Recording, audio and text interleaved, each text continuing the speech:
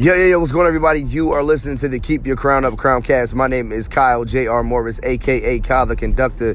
Thank you so much for listening. Really appreciate you. Couldn't do it without you. Couldn't enjoy doing this without you. Let me put it that way. Shout out to Royal Pieces, our sponsor, our official Blow the Whistle sponsor. Royal Pieces is wearable art formations that reflect your royalty within.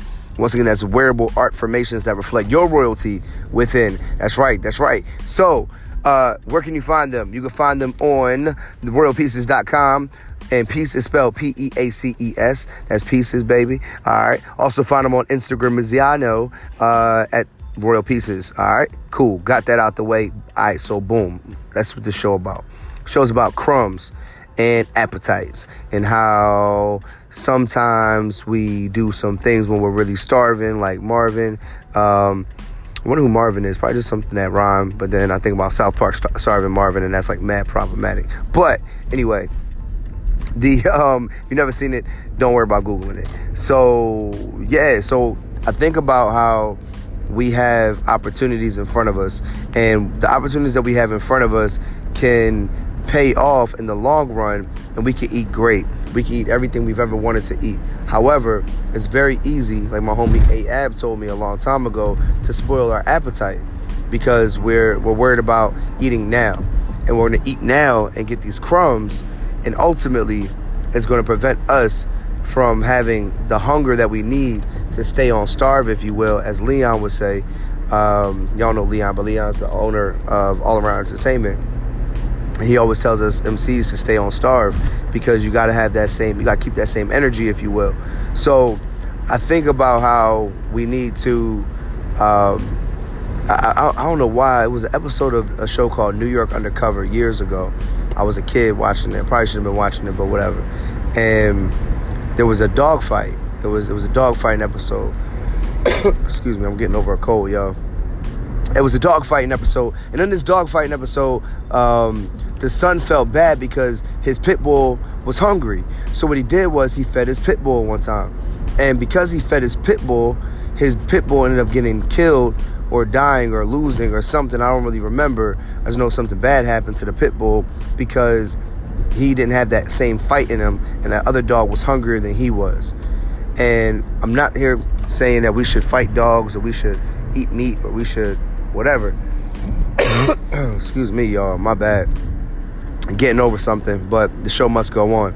And I think about how when it comes to us, what I am trying to say is that if we don't keep that same energy, if we don't stay hungry, we won't have that fight in us to overcome what we need to overcome. Whether it's staying committed to a job, staying so that we can get a promotion, or staying committed to our dream so that we can promote ourselves, or committed to that class that you want to drop. You're a few weeks in and it's hard and you didn't think it was going to be that hard, and you're already overwhelmed and you're still adjusting, but you got to do what you got to do. Excuse me, my bad. I'm probably mad loud in y'all ears, but we got to do what we got to do. You got to stay on starve. You have to keep your appetite, and you can't spoil your appetite. So that's just staying on starve and spoiling your appetite are two different things. So staying on starve is important, and then spoiling your appetite is when, let's say you really wanted to get in a relationship and be happy. You want someone to love you. You want somebody to take care of you. You want camaraderie. You want companionship. You want coitus. You want all that stuff, right? And oftentimes what we do is we'll spoil our appetite by consuming junk food and junk people. And then we don't, our stomachs start hurting or whatever because we wasn't really supposed to eat it. We're supposed to wait until you can get some real food and eat that. But what happens is we end up settling for whatever crumbs we're given because we're just that hungry. And that hunger will confuse you and have you looking at crumbs and thinking is a delectable cuisine. But it's not. It's just crumbs. And the same thing happens with your refrigerator. When you're hungry, you open up your fridge. First time, what's in there? Coughs. That's what's in there. Nothing. Moths fly out. Dust, maybe some baking soda, whatever. And then you go back in there a second time, then you start to see some leftovers that you kind of looked over the first time. You may see something frozen and debating on, do you want to thaw that joint out, or even though you know it's probably been old, if we're talking about the freezer, what do you have? You got some condiments, like maybe I'll make a condiment sandwich. Like what are you going to do? And then eventually, before you know it, you end up eating some BS because you were too hungry to wait until your fridge was full so that you could eat something of nourishment. And we spoil our appetite. Or even beyond relationships.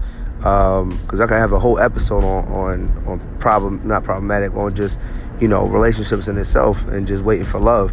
But maybe it's other opportunities. Maybe it's like a job. And I remember what it was at the time. Anthony Abney told me we were filming something called Pick Six. Was it Pick Six? It was Pick Six, which is a show by Seti P.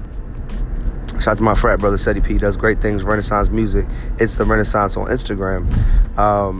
But yeah, so Seti P was, he had us in the show. And at the time, I think Ant was one of the writers. And maybe he was also an actor at this point. But we were working through some skits. But at the time, I had a store in my room. I would sell peach rings, gummy worms, chips, sodas, juice. I had a couple hot plates. I would, bang out some burgers. And I remember I was making like $60 a day. $60 a night. I would turn the grill on around like 7 o'clock, 7, 8 o'clock, and I'll grill through like 8, 9 o'clock. Sometimes like 10, 11, depending on whatever was going on. And excuse me. And at the time, I remember telling Anthony, so Seti came all the way from, he came from Trenton often to drive to Cheyney University. And so we could film these things. And if you don't know, Trenton is about an hour and a half away from Cheyney. So this man's getting off of work. I think he was still working at Vanguard at the time. Getting off of work, either coming straight to Cheyney, or if he wasn't at Vanguard still, he was getting off of work and driving all the way from Trenton, New Jersey to Cheyney to record some things because he was that committed to his dream. And I, at the time, was also committed to his dream, but for whatever reason, I was too busy tracing these crumbs, and I wasn't committed to the bigger picture and saving my appetite and not spoiling my appetite, rather, so that I can eat later. And I was settling for the little $60 I was going to get instead of putting the work in to make a lot more money with the team doing something in media production. Now, Pick Six, we're just talking. Those things didn't work out the way we wanted them to, but they were definitely the catalyst, and we don't know who that could have inspired. And I know those opportunities changed my life, caused me to change my major, getting into radio and film and TV broadcasting, and those are things that I never thought I would want to do if it wasn't for said recording in Yarnell Hall, which is, we called it Yarnell.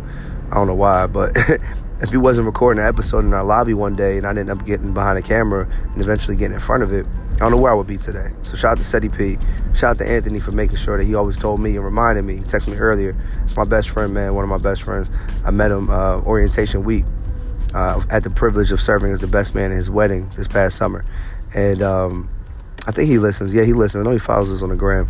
But either way, I appreciate him always telling me not to spoil my appetite and to make sure I stay committed to my dreams. So I'm telling you guys the same thing. So no matter what you're doing, no matter who you are, get a Halls, get some Dimetapp, Robitussin, something like that. Stop coughing all up in the ear. But no, seriously, don't spoil your appetite eating crumbs, eating junk food. That's not going to ultimately serve you in your future. So just wait, be patient. It's harder. It's really hard. It's challenging. But you gotta, your best self deserves it. You know what I mean? So that's my message. That's what I want to talk about today. It kind of just came to me. I'm glad it did because my headspace that I was in before wasn't really there. I was having whatever kind of day. It doesn't matter. I'll put it in my journal. Not going to put it in this podcast.